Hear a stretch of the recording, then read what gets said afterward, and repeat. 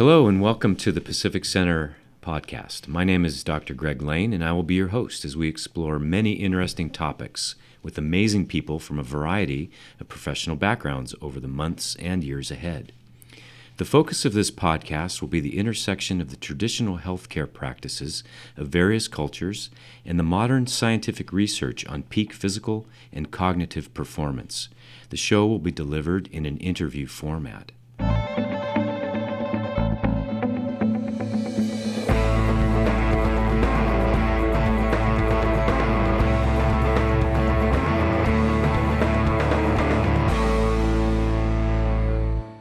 Our guest today is Robert Nations. Robert Nations received both his MSTOM and DACM degrees from Pacific College of Oriental Medicine in San Diego and has been a faculty member since 1997.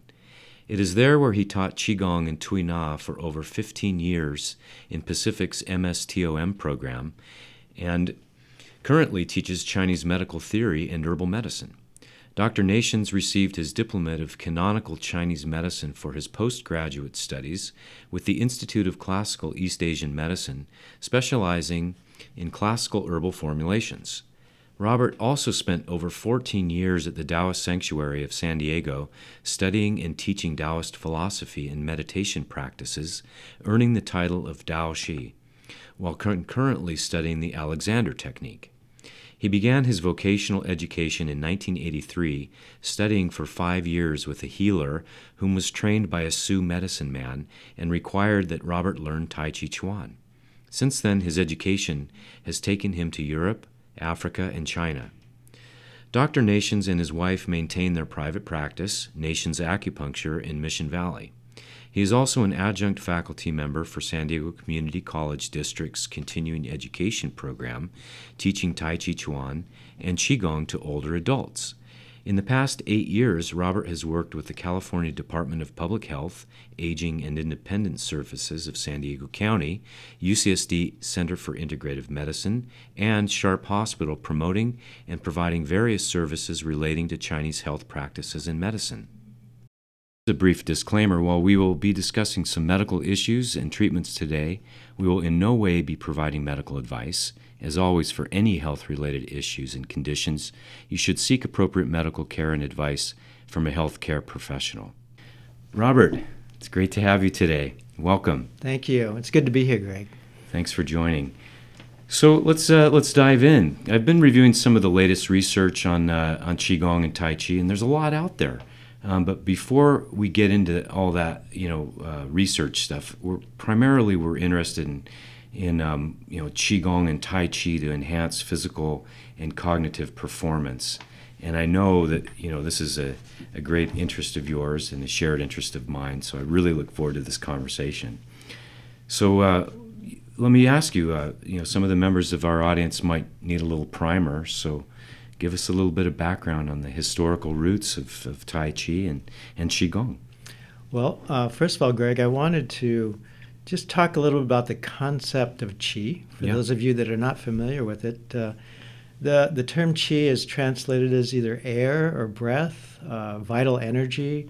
It's considered like the energy that underlies everything in the universe. And the term Gong for Qigong is putting in effort or time or work into something to develop a skill at it. So together you have these practices that ask your mind and body to join together and develop this sensitivity and awareness toward this idea of Qi. And then we also have Tai Chi Chuan, which is initially a martial art, and Tai Chi basically represents or is translated as grand ultimate. Also, we have the term Ji, the character Ji, which is also characterized as a pole that goes from heaven to earth. And human beings are within that pole between heaven and earth. And then the Chuan part basically means boxing or martial art. So the terms that we'll be discussing today revolve around Qigong and Tai Chi Chuan as practices. Let me first start off with this quote from Dr. Yonke and Larkey. They did extensive research in the realm of Tai Chi and Qigong, and they say to cultivate or enhance the inherent functional, energetic essence of the human being. So this idea of cultivation is very important as well with these practices, something that one commits to and takes time and effort, and as a result, something grows from it. We don't always know what's going to grow from it, but it is like planting a garden. It's a beautiful analogy. So when you say it takes time, for our listeners who maybe haven't practiced this, or maybe this is the first time they've heard this, do you think they would get benefit from just doing it once?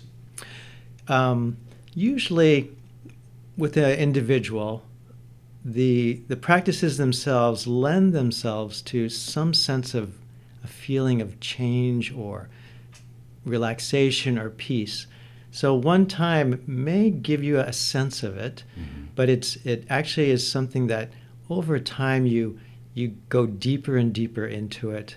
So the benefits can exponentially grow as you commit more time to it. I'm not saying that you have to make it a full-time job, but it's one of those things like eating or sleeping, where we need to sleep and we need to eat. And if we don't eat well, then the quality of our life starts to become poor, as with poor sleep. And so with Qigong or Tai Chi, if you do them regularly, just a little bit at a time, you can start to acquire benefits from them pretty quickly. Okay. And so where did Qigong begin? So Qigong has a very long history, a written history, first of all, that goes back thousands of years. But even before that, I had recently read a book by a PhD, his name was Lundwald, John Knight Lundwald, and he talked a lot about the oral mindset. See, as literate people, we have a way of viewing the world through literacy, through words. Oral people didn't have that because there was not a written alphabet. So a lot of their relationship with the world was through direct experience. And these literate writings that have been passed down had to come from somewhere before human beings wrote with an alphabet. And so I want to just read a quote from Dr. Lundwald. Okay.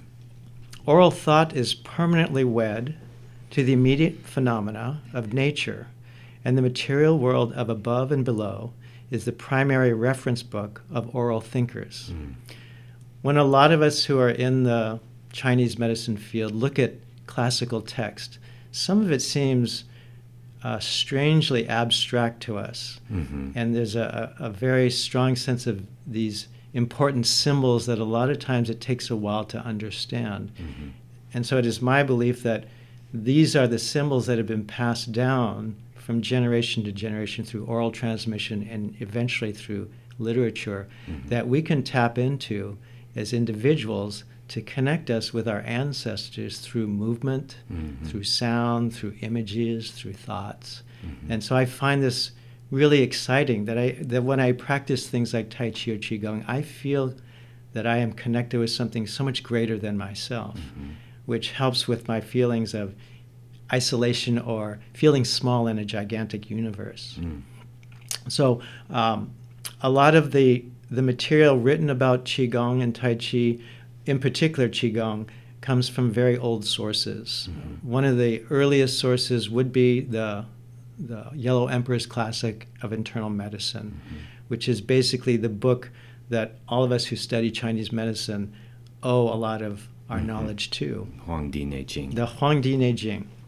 So let me read you a quote from the Huangdi Neijing that kind of gives you an idea of how important they felt that practices like Qigong were. There's a dialogue between the Yellow Emperor and his chief physician, Qi Bo.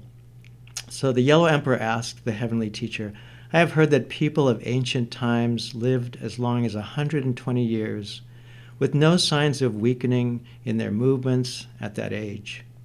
But people nowadays become weakened in their movements at less than 60 years old. Is this due to change in the natural environment or due to man's fault? Qi Bo replies, The ancient people knew the proper way to live.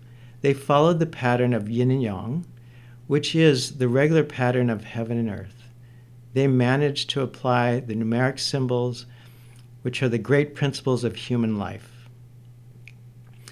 The ancient people ate and drank with moderation on a regular basis. They lived their lives according to a regular pattern. They worked hard but avoided excessive fatigue. For this reason, their spirits and bodies remained in perfect harmony with each other. Consequently, they were able to live out their natural lifespan and died at the age of over 120 years. So if we look at just a few lines here, and it says, they managed to apply the numeric symbols, which are the great principles of human life. So basically, this translates as methods of rejuvenation, and based on the seasonal qualities, where every season has a particular quality to it, and human beings respond to it. And so these are also related to Qigong practices. So this particular book was compiled over a couple thousand years ago. Yeah. And so even then, when they say people nowadays become weakened in their movements at less than 60 years old, that was 2,000 years ago. And so it's inspiring to know that still applicable it's today. still applicable today. Yeah. That I found very important as far as realizing how much these practices can help with just the process of living. I don't want to get too far afield or too deep into the esoteric implications there, but the numeric suggestion kind of takes us into the area of the I Ching and delving into divinity and divination, right? Yes. And I'll kind of leave it there with that, because we could do a whole podcast on that. That's a whole thing on its own. For sure. It sounds like, we have this concept of yang shen, or nourishing life, right? And that's what we're alluding to here. These practices like Qigong and the diet, right livelihood, right activity, and this whole idea of being in tune with nature, and that we are actually part, like you so beautifully and poetically said, you feel in your own personal experiences that this connects you to age-old universal principles. And I know from experience as a practitioner myself, I do feel that. And so maybe how does this work? How do we do what we do when we're doing this? What is happening? So in regards to just the practical things that we experience when doing any type of Qigong or meditation or Tai Chi Chuan, is many of the practices are repetitive. They take simple movements, especially in Qigong, and repeat them over and over and over again. And this repetition of movement helps quiet the mind. It helps focus the mind, where you become very aware of just the simplicity of our body and how it functions. Also, there's an important aspect of alignment. Having the correct alignment in relation to gravity takes a lot of stress off the body. And if you've ever noticed the way people move and stand in an industrial society, it's different than if you go to, when I was in West Africa, I noticed many of the people, when they stand, they're very upright. Yeah, even right now, I'm adjusting my posture. Very upright. Yeah. And so and through other practices like yoga and dance, this alignment becomes critical for good functioning. Absolutely. So alignment becomes very important.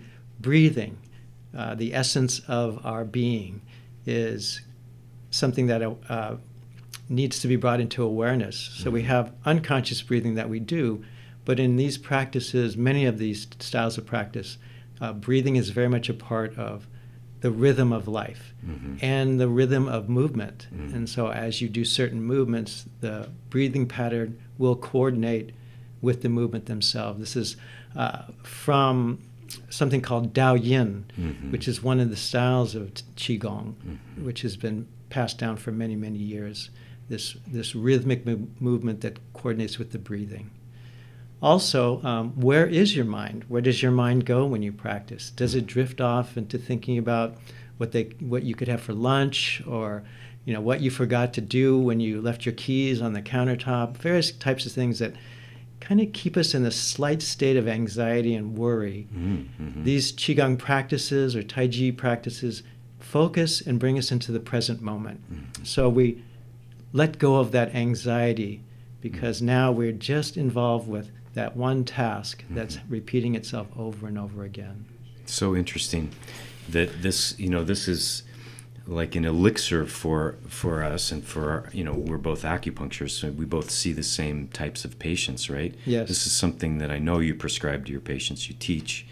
And, I don't know if you're aware of this, but you know that the number one reason that people come for acupuncture is pain, right? Back pain particularly. Yes. The number two reason, in America anyway, is anxiety. And so what you just said is like, it's beautiful that this elixir is available right there for people all the time.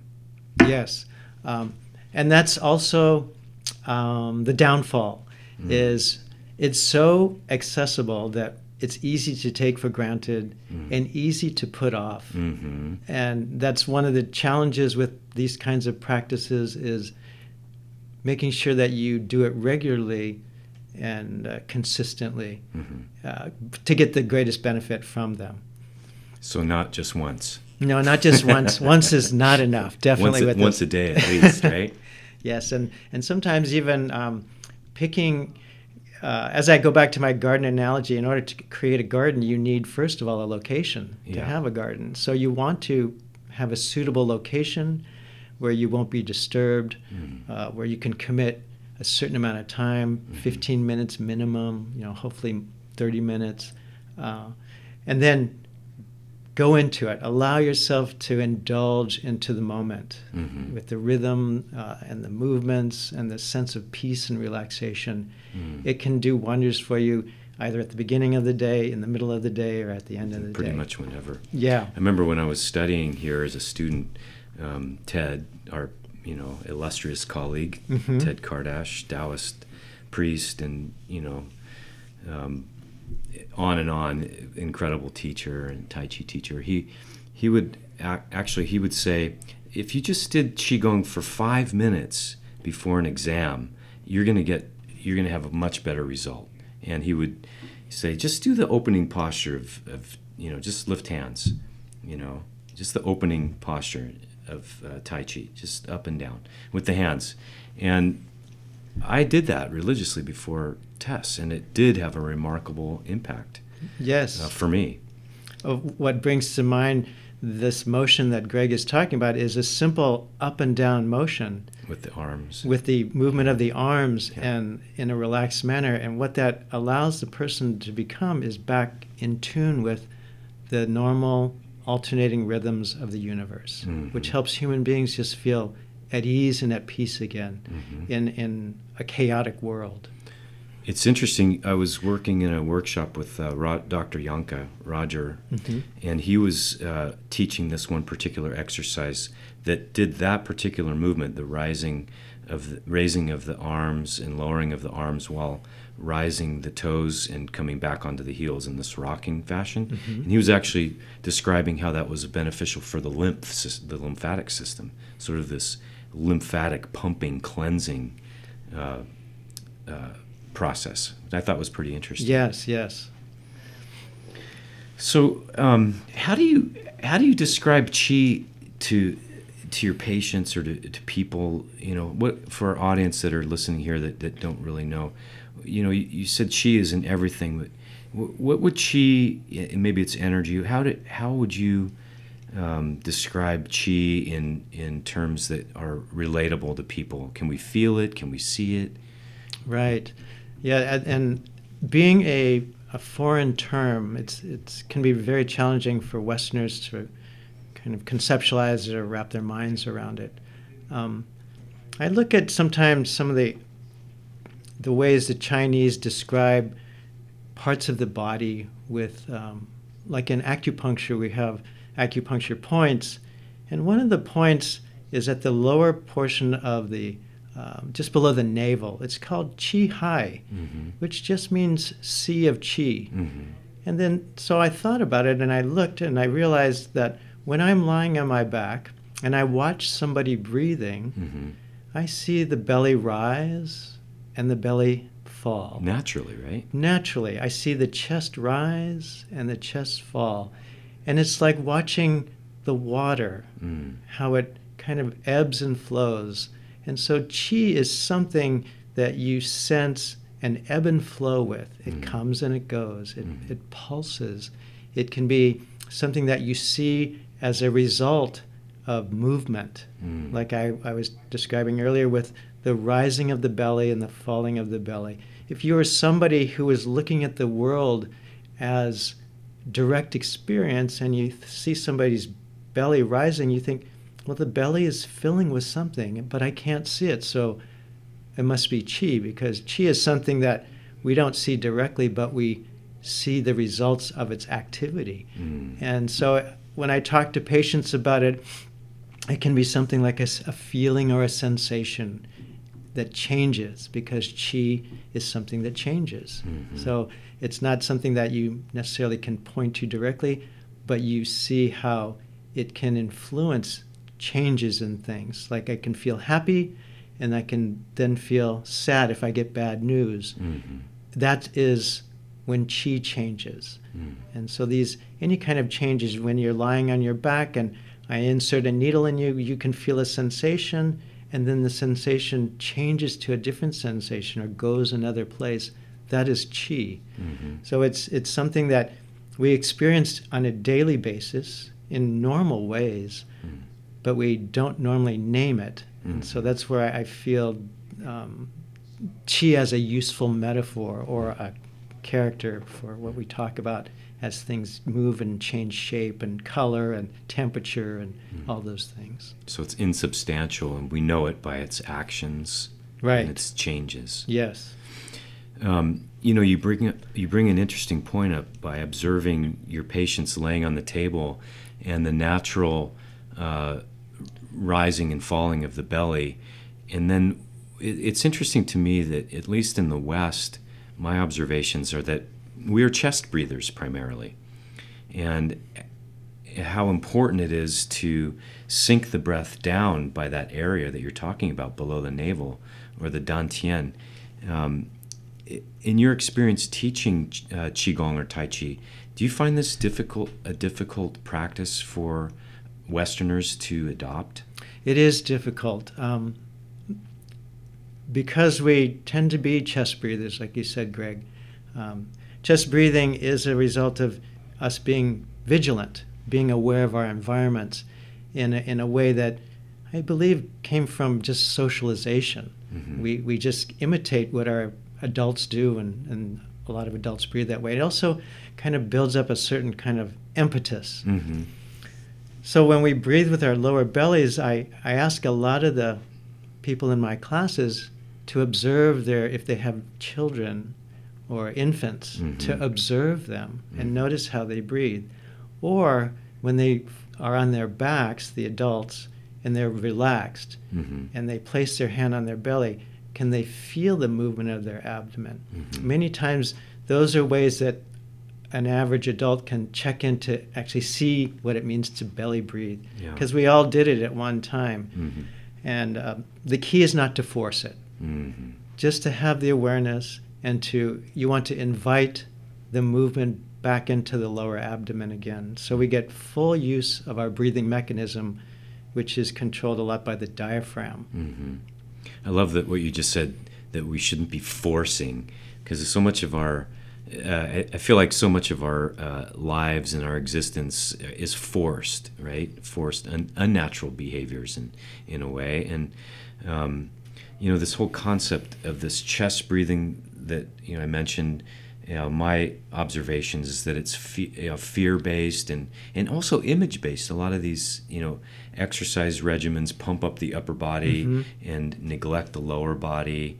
And in the Qigong and Tai Chi traditions, we're very grounded, very rooted, and more the emphasis is placed on, downward. This stretch, right, between heaven and earth. Yes. But this connection to the earth, I think, is missed. Do you notice that as well? Yeah, I agree.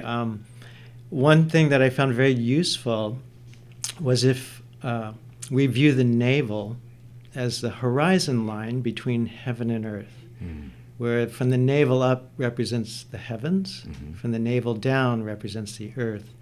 And many of us, as adults, we strive for the heavens. That's like a positive attribute. And you can even see in our space program how we just would love to leave our planet and go live someplace else. But whether that's even possible or not remains to be seen. Well, they're working on it. Yeah, they're working on it. But to go back to the Earth again, below the navel, and allow ourselves to relax on the Earth, to be comfortable on the Earth. I think a lot of us are not comfortable on the Earth, and it's full of chaos and mess, which is part of being on Earth. But we have a way to adjust ourselves to feel more in balance with it. And I think maybe that would go a long way to help in how we treat the Earth, if we look at it as a part of ourselves. And others. And others, all its inhabitants. And so when I get people to be a little more aware of their breathing below the navel, a lot of times they start to feel much calmer, a sense of peace. And again, it's something that should be gently nourished, not forced or insisted upon, because for most of us adults, it's not natural anymore. It's become an unnatural place. So let's talk a little bit about what's happening physiologically when we're doing that. When we actually, as you say, when you invite your students or your patients to relax, to breathe down in the lower belly, what's happening for? So what it does, first of all, it brings our mental focus back to our physical body. We, as adults, or just as human beings, we have a strong urge to see outside ourselves and become very, want to pursue what's outside of us. Sure. And so this turning inward can help with, first of all, feeling yourself and feeling places of tension. If you can't really feel it, it's very hard to change the status of your body. So bringing sensory awareness to places that don't have any or have lost it because of habituation. And then through that, the breathing mechanism, again, is reinforced down below in the diaphragmatic area. This movement of the lower abdomen allows for better movement of fluids and lymph and blood. And also it brings us into more awareness of our legs and how important our legs are to help pump blood back to the heart. I think a lot of times we forget that the legs, being at the other extreme of our body, helps the return of the blood to be reoxygenated in the chest again. And so doing practices that get your body to relax, breathing in the lower abdomen, awareness of the lower portion of the body, helps the functioning of, especially the return back to the upper body, because the old has to be replenished, and the only way it can be replenished is if it returns back to the source of the chest. So it's benefiting the cardiovascular system, it's benefiting the lymphatic system. Yes. It's benefiting the respiratory system. Is it fair to say it's benefiting all systems, like all systems go? Yes, I would say in a holistic viewpoint, it benefits all the systems, and like many studies have shown, a reduction of blood pressure, also reduced anxiety, those types of things that tend to come from shallow breathing, at least in my opinion. Also, right, the transfer of weight from one leg to the next in some of the more advanced methods, for example, even the Tai Chi form where you're shifting the weight, I'm sure you're well aware of the studies that have shown decreased falls in elderly patients and benefits to patients that have neurologic conditions like Parkinson's or MS or those types of things. It's beneficial for that, I've read. Yeah, this idea of being able to, our body functions best when we use it as a whole instead of in fragmented parts. And so especially with the legs, when you shift your weight from one leg to the other, this allows the neuromuscular system to in a balanced way, switch back and forth. Mm-hmm. The other thing that we do is walk. When we walk, Mm-hmm. we are filling one leg with weight while the other leg becomes empty. Mm-hmm. When we initiate the walking motion, there's a rocking that happens.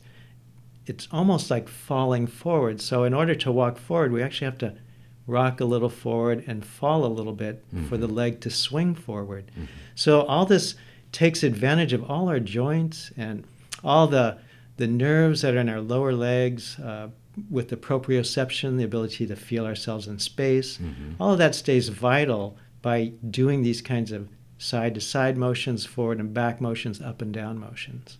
So I can really see and know from personal experience how this benefits, people in physical performance. My background as a dancer, I used and directly felt benefits of Qigong and Tai Chi throughout my professional dance career. And maybe can you speak a little bit about? We talked a little bit about the mind and the body working together, and we see this like in contemporary exercise regimens like Pilates. Yes. And gyrotonic and some of the more what they're now calling mind-body exercises. Well, this was really one of the first ones, right? Yeah. Yoga, and then Qigong or Taoist yoga. Yes. So can you speak to that a bit? Yeah. I think it's a very human thing to want to go to extremes, Mm-hmm. to want to push the envelope. That's kind of what makes us human. But there's always consequences to that. And so this idea of doing things that meld our mind and our body together as one helps really refresh and restore us in ways that, say, maybe our jobs or our lifestyle doesn't always facilitate, and bring us back to this kind of central place. I wanted to read a little quote from the Tao Te Ching. It's one of the oldest Taoist literature books that's available, and it's very well distributed and very easy to access. But it's one of the works that has informed a lot of these practices that we do in Tai Chi and Qigong. So I want to paraphrase a quotation from the Tao Te Ching, and it says, the Tao gave birth to the one gave birth to the two gave birth to the three, and the three gave birth to the 10,000 things. And what that translates as, if we work backwards, the 10,000 things is basically all material manifestation, everything in the universe. And then the three, is the union of two and the one. And the two is basically the polar reality that we live in. Man, woman, up, down, hot, cold. Yin yang. Yin yang. And then the one is the unification of the two. And so those together create our manifest universe. We tend to get stuck in the two. Mm-hmm. That's our normal realm of existence. You can see it very much so in our political landscape where one side is against the other. And this goes back and forth forever and ever. At our deepest core, there's a yearning to get back to the one, where everything is unified and undifferentiated. And so this undifferentiated whole that we yearn for is very much about what these practices help engender. Mm-hmm. Our sense of duality can for a while be put on hold and merge with the oneness that we are with the whole universe. And that's what I find the most important aspect of doing these practices is it does give me a break from this chaotic world that I live in, and have a chance to restore and feel myself pulsing with the universe. And it gives me a sense of pause and a sense of restoration. And that's where I think it's very helpful. And I think humans have dealt with this as long as humans have been around. Mm-hmm. That's a beautiful summary. It almost sounds religious, but of course it's not. Right. I think some people have described Taoism as a religion, but it's really not a religion, is it? No, Taoism early on was The philosophy. a philosophy based on human beings' view of the world, how they saw things, how it interacted, how human beings and the world interact, how human beings interact with other human beings. And they're just natural principles. The religious aspects of Taoism came in later as it kind of became more codified. And also as Buddhism started to gain prominence also in China. And so but essentially it was the human and the heaven and the earth. That relationship was very much about what Taoism tried to promote, the unification of those. And sort of just a naturalist or a universal way of being, and not necessarily beholden to, well, you had the Tao Te Ching and then works by Chuang Tzu, right? Right. A bit more philosophical and less deity-based. I guess that's the difference. Right. And I wanted to go back just momentarily to what I spoke about earlier with when I was talking about oral societies.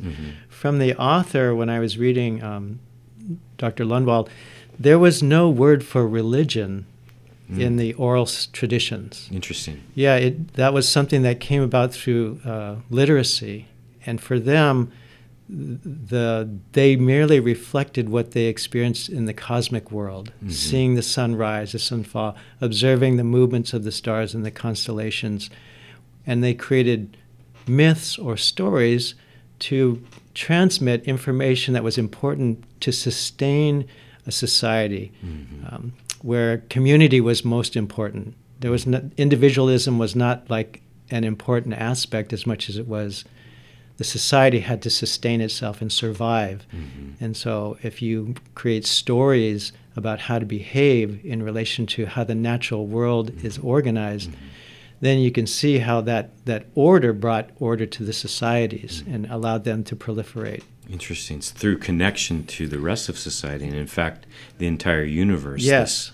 This strength, if you will, or connection to everyone else made you stronger as an individual, or more in tune, right? Right.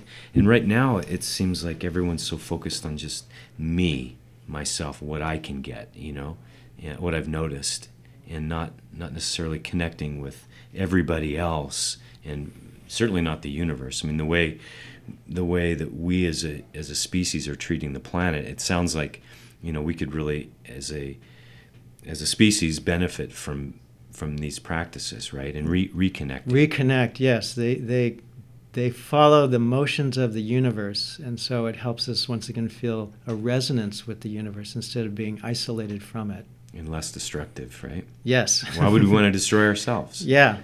That always mystified me. Why would we want to move off this planet to somewhere really far away and really cold or really hot? Right. If it's less than 70, I'm cold.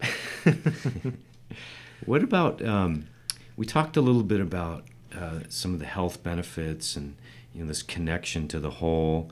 There are different kinds. I guess what I'm getting at, there are different kinds of qigong. So can you talk a little bit about the different kinds? Like there's the iron shirt qigong for martial practices, right? And there's the cultivation practices and various different kinds. Can you speak to the differences? So there are different systems that have been propagated over the years. Some of them you may hear the terminology. One is called tuna, which is basically just means breathing in and out. And so some practices may focus primarily just on breathing, sitting quietly, breathing, taking in certain images, also feeling the sensations of your body as you breathe. And where do you breathe? We were talking about chest breathing as opposed to lower abdominal breathing, to be aware of those things. Dao Yin, I mentioned a little bit earlier. This is guiding and leading exercises. These are usually exercises that are focused on movement, coordinated with breathing. There's meditative exercises where there's just sitting and emptying the mind, or creating a sense of calm and quiet. There isn't much about Confucianistic Qigong, But as far as the idea of sitting and forgetting, it was a Confucian idea. And so practitioners were encouraged to sit for periods of time and kind of let go of their identity, let go of their sense of time and space, allow themselves to be empty. There's also self-massage Qigongs, which use a lot of maybe acupressure techniques on acupuncture points, certain areas of the body where you can rhythmically slap or rub your body, creating movement of vital forces within your body. What was the one that we were doing, Dr. Shi? Dr. Shi? Dr. Xie Pei Qi. Dr. Xie Pei Qi's Yes. Sequence, which was lovely. I told you that after the symposium. That was the more of the tapping and the slapping and the waking up of the Yes. rhythmical breathing, and that was wonderful. Yeah, so that comes from a larger body of work called Yin Fu Bagua system, and that has the martial art of Bagua, and it's combined with medical practices, or self practices of self-healing. And so we were doing, what Greg's talking about is we were doing a set where we have a padding sequence, where we do rhythmic padding on certain areas of the body to wake up those areas and wake up those pathways of the body. And then we followed it up with something called the 8 storing and Qi sensitivity exercises. And I learned these from Dr. Xie Pei Qi and Andrew Nugent Head. They were very instrumental in disseminating this material to the population. And with that second one, what that is to first of all feel how the energy or qi can be stored in the body, especially in the area of the lower abdominal region. And then we do certain movements to promote movements of qi in certain directions. So we have the entering and exiting, so qi comes in, qi goes out, qi goes up, qi goes down. So helping to identify and sensitize ourselves to what it feels like when qi descends, and to be able to use that for our own health benefits. And then others, I'm reflecting on some of the systems that I've come in contact with, like the 5 animal frolic, for example.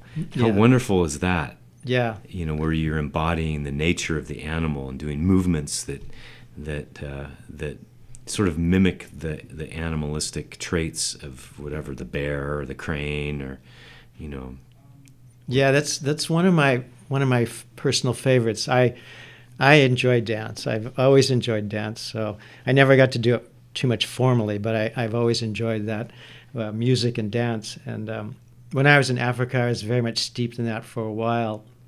But this Huato's frolic of the 5 animals.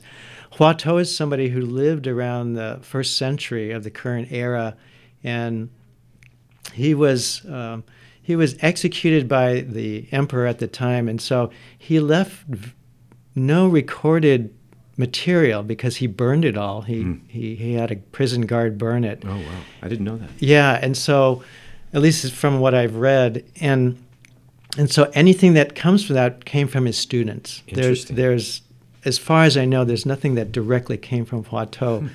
And this is very interesting because it takes a lot of almost shamanistic elements where parts of the practice are very repetitive, simple movements to help with the body's functioning. There's something called the cultivation exercises, which it's a simple movement to help with the overall movement of qi in the body through all the meridians and all the channels.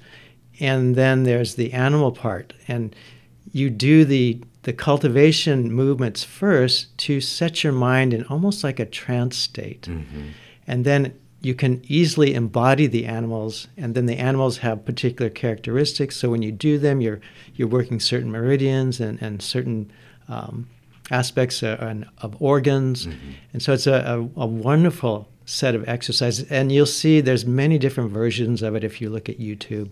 So in a way, it's very creative how people have used it and interpreted it, and it does have a dance quality to it, which makes it very enjoyable. Yeah, I've always wondered about that. Whenever I've studied with a teacher, they're very specific instructions about how the body should move, and whether it's dance or qigong or tai chi or any movement form, right? Right. The instructors are always very specific about the posture and how things should move, but recognizing that every body's different. Can you speak to that a little bit? Yeah. Then that's a really good point. Usually, when I've been trained over the years, I always tried to follow as closely as possible the instructions I was given, as much as I could to the letter. And then there comes a point when I started realizing that my body is a little different than my teachers. My personality is a little different than my teachers. And then I would kind of have a little bit of an internal conflict with that for a while until there was something that would happen. And maybe this is the result of practicing the exercises, is I started to create something of my own from it. It may look similar, but it wasn't exactly the same as my teacher, but I was getting tremendous benefits from it because the principles were instilled and transmitted orally to me. And I think that's where the oral transmission becomes very important, because any of these practices at some level are about two people interacting, a teacher and a student, and eventually the student will become the teacher, whether it's just for themselves or to others. And that transmission has been going on as long as humans have been around, and to be a part of that is really quite marvelous. And so at first I would feel quite guilty that I was straying off the path too far, and I'd come back, and then eventually it was like putting on a pair of shoes that I had outgrown. It didn't quite fit anymore. And then I felt really thankful for what my teacher had offered me, but it was time for me to take it on. Well, I mean, that's the best, right? When you're feeling the benefits, and what for you, what are the benefits? What do you get from doing it? Well, my schedule is pretty demanding. So for me, the benefits have been, first of all, to maintain just reasonably good health, to not be able to, or to be able to work a pretty busy life and not get sick too often. Yeah, I don't think I've ever known you to be sick, quite honestly. Yeah, I mean, when I do get sick, the good thing is I have a lot of Chinese medicine resources, and I definitely use them all when I do get sick. But I tend to recover in a reasonable amount of time. And I found that there's a certain feeling of freedom with that, that I don't have to be afraid of a lot of things that are floating around in the air. I, like yourself, Greg, we work with patients on a regular basis, and if I worried too much about getting everything they had, I wouldn't be able to practice very effectively. So I need my health to be pretty good. Another thing it has done is it really has sensitized me a lot to my own limitations.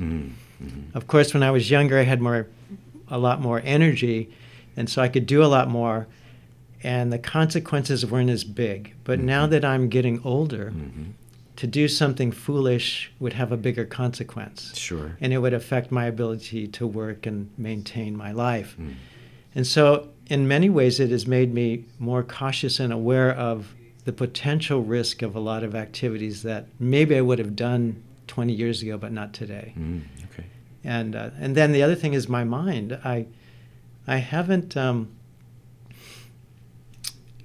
thought about it in a long time, but I remember when I first started doing these practices that I noticed that I was starting to think differently. The normal cultural programming that I had started to kind of break up a little bit.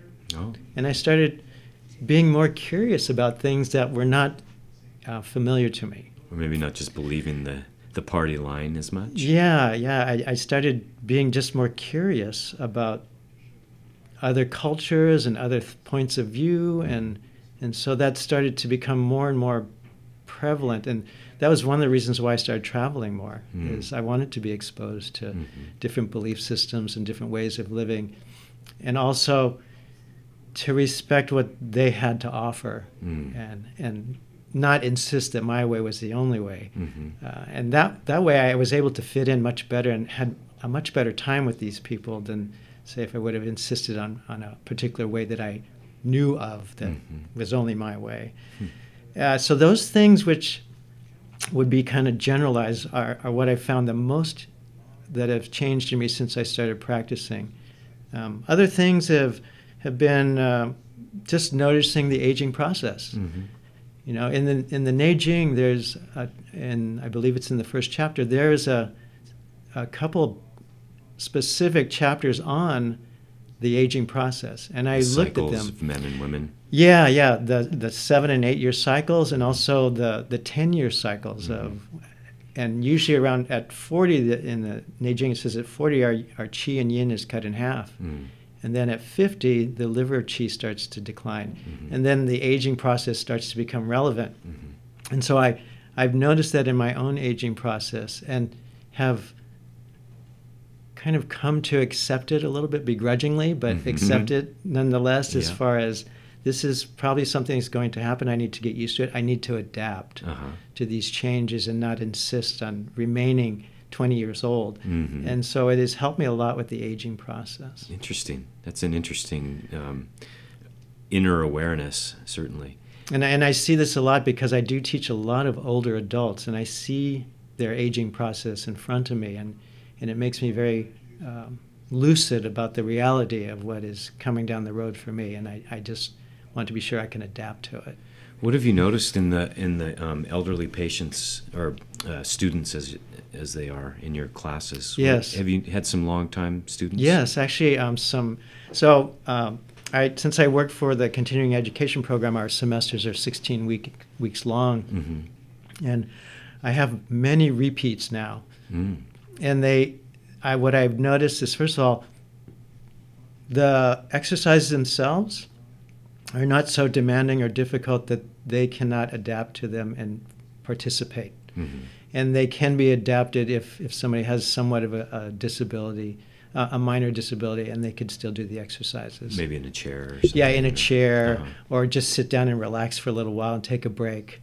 So with those kinds of things, they feel free to do what they need to maintain their needs while they're going through the class. Many have reported that they feel more flexibility, leg strength. They can stand longer and longer as time goes by. Yeah, that's huge, right? Yes. For them. Their mental focus has been much more finely tuned. They can stay focused for longer periods of time, especially as they keep coming. They can do more and more demanding things for longer periods of time. So they've said, my mind is clearer. Yeah, it's like Memory, I can maybe. Pay attention to you much easier. Oh, that's good. Yeah. One of the most important things, though, and this may be more specific to older adults because of their situation, maybe a spouse has died, or their health has not been really good, or their children have moved away, and they end up living by themselves or in a retirement community. They start to socialize and make friends. Oh, that's great. Which is really, and what happens is I notice that just the liveliness of the class goes up. The energetic level goes up as people interact more and they participate more, and it's really fun. Maybe when I was younger, I was a little anxious or fearful about getting older. Yeah. But when I see these people, there's nothing to be afraid of. It's just part of life, and a lot of them really are having a good time at this point in their life. Yeah. I have a 93-year-old woman. Oh, that's great.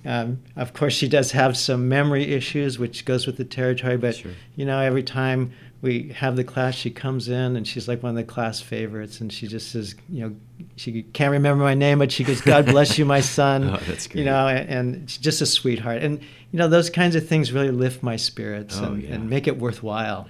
Yeah. I love working with elderly populations. They're some of my favorite patients. Yeah.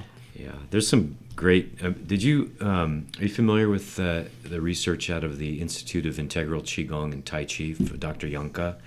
That work. I've looked at some of it. Yes. Yeah, they did a huge meta-analysis of I forget exactly how many studies they included, but multiple health benefits for just across the board for all kinds of conditions. Yeah. Including some of the things we've been talking about here with memory and balance and general well-being, cardiovascular issues. Lots of really profound research on that. Yeah, I actually have a couple things that from the research article I was reading from Dr. Yankee.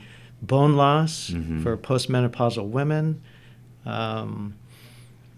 Obviously, balance, improved balance. This was something that I was involved with for many years with the older adult population. Quality of life, self-efficacy, which is feeling confident or the ability to manage pain, handle stress, or new experiences. People reported improved self-efficacy. Also, anxiety and depression, improving those kinds of conditions. So it's very encouraging to see, first of all this research coming out now to give people a more clear idea of what these practices can promote. And it's really an encouraging thing. What would you think would be a benefit to I know you know the benefits personally, but what do you think would be a benefit to like an organization for implementing a Qigong program? Or a lot of these corporations now, they have wellness programs, right? Yes. And they're doing various things, including like biometric screenings and smoking cessation challenges, and actually paying more for their insurance, more of an employer-based contribution if you quit smoking.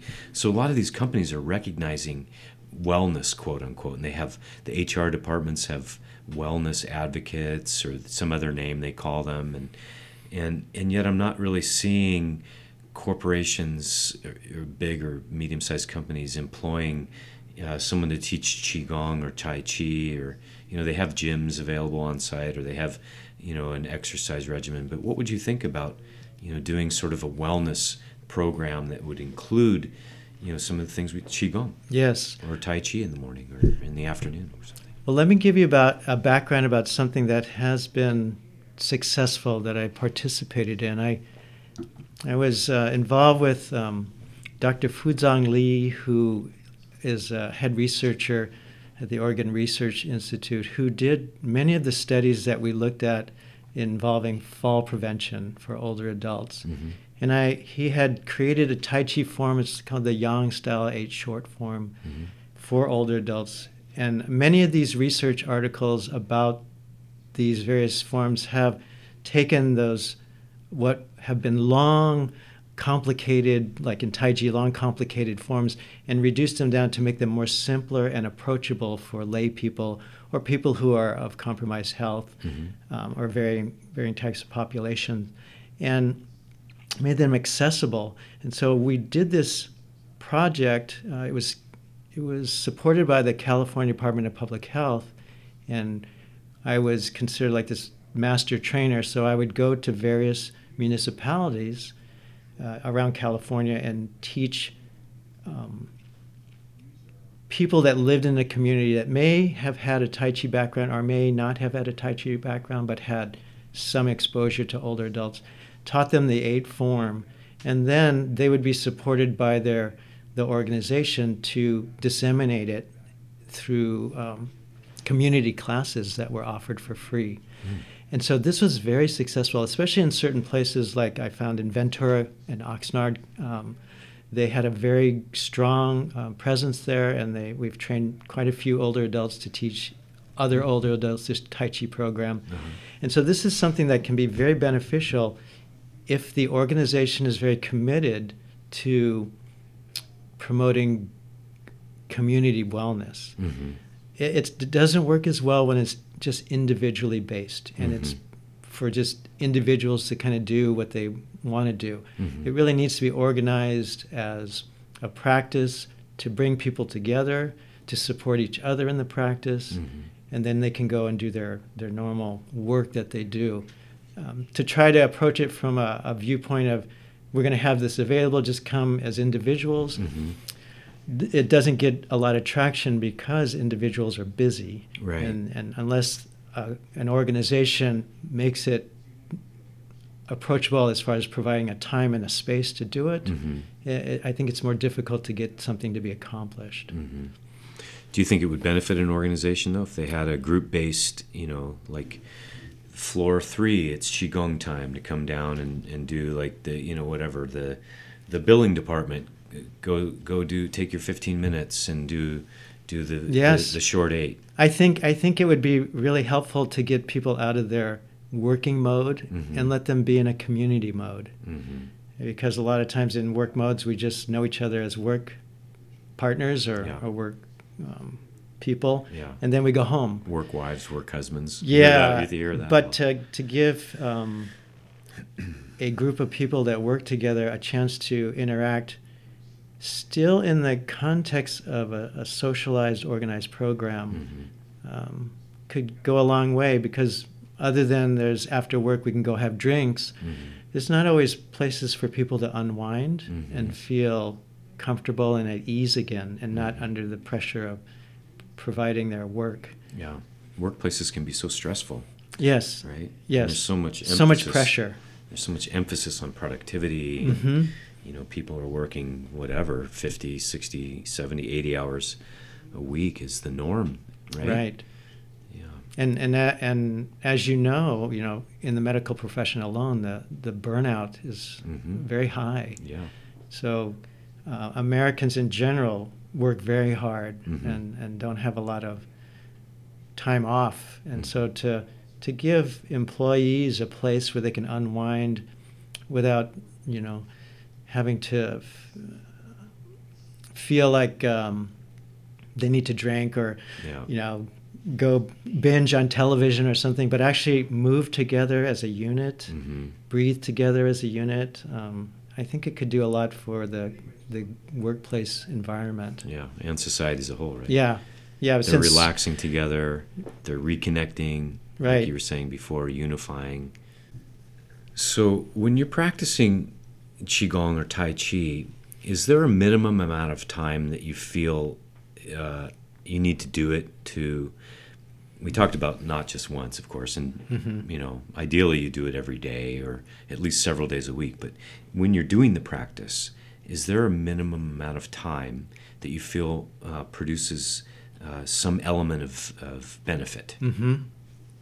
I would say if you can go at least 20 minutes to a half an hour. Okay. Yeah.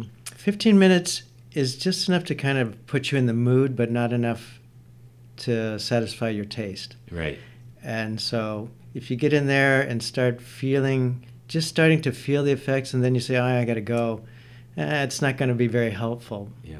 So that's why, you want to give yourself the time and the space to indulge a little bit. It would be like, think about one of your favorite meals, and that you want to spend time, every taste and every texture and all the smells and colors and just take it in and not feel rushed. And if you can do that, you will get so much more out of it than if you kind of do it as, well, I have 15 minutes. I think I'm going to do this 15 minutes of breathing. Really quick. Yeah, really quick, and then get up and go do something else stressful. Yeah. It's not really going to help you that significantly. Okay. And what about this idea of videos and learning off of video as compared to, because some people may not have access to a person to teach them. So do you think you could benefit from a video? I think to some degree the video presence can have some level of effect. Just because of the nature of the exercises themselves, it can put you in that kind of focused, redundant movement pattern. But there's a limit to that, because you're only going to produce what you currently already know. Right. You're not going to take in any new information. You're not going to take in any new energetic input, because there's not another person there to influence you. So what you'll get is kind of like a two-dimensional way of practicing. And so it's better to, if you see something that you like on a video, you can practice a little bit to get your appetite going, like an aperitif. But really, to have the main meal, you want to go somewhere where people are practicing, and there's a teacher that you feel comfortable with and want to commit to, at least for a little while, until you start to really feel what it is all this stuff is about. Yeah. And be able to ask questions and Yes. confirm And I know I've been in classes, I'm sure you can relate to this too, where you're looking at the teacher doing the same thing. You think you're doing the same pattern with the arms or the legs or the head or whatever, and they'll inevitably they'll come over and adjust your posture, and you're like, whoa, I was that far off. Right, yeah. Because I was leaning or tipping. Right, as much as we are familiar with ourselves, we need another person to really give a good critical eye. Yeah. If not, we will just continue with what we are familiar with. And habit. Yeah, we'll just go into our habits. Mm-hmm. Well, Robert, we're about coming to a close of our time here, and I really want to thank you for just being a wealth of information, just your warmth and wonderful nature. All the Qigong and Tai Chi practice comes through loud and clear for me. Your connection to everything comes loud and clear, and your heartfelt center comes through too, and I really appreciate you. So if people want to get in touch with you and learn from you, how do they do that? So I'm teaching classes currently with the San Diego Continuing Education, and they are part of San Diego Community College District. So if you go to the sdccd.edu website and look under Continuing Ed, and under Continuing Ed, the Emeritus program, which is the older adult program, you can find a whole listing of classes that are for free. Oh, nice. And they're for 55 and older, but if you're younger than 55, you can still come because the only requirement is that there's over 50% older adults in the class, which with these programs, that's never an issue. So Younger people are always welcome to come. Nice. And then these classes are taught at various locations in town. So just go to the website and look at the catalog. And then you can always contact me through our website at my clinic, which is www.nations-acupuncture.com. And that's Nations, nations-acupuncture.com. Yes. Thank you so much. Thank you, Greg. It's been a pleasure, and it's been great talking to you today. Thanks.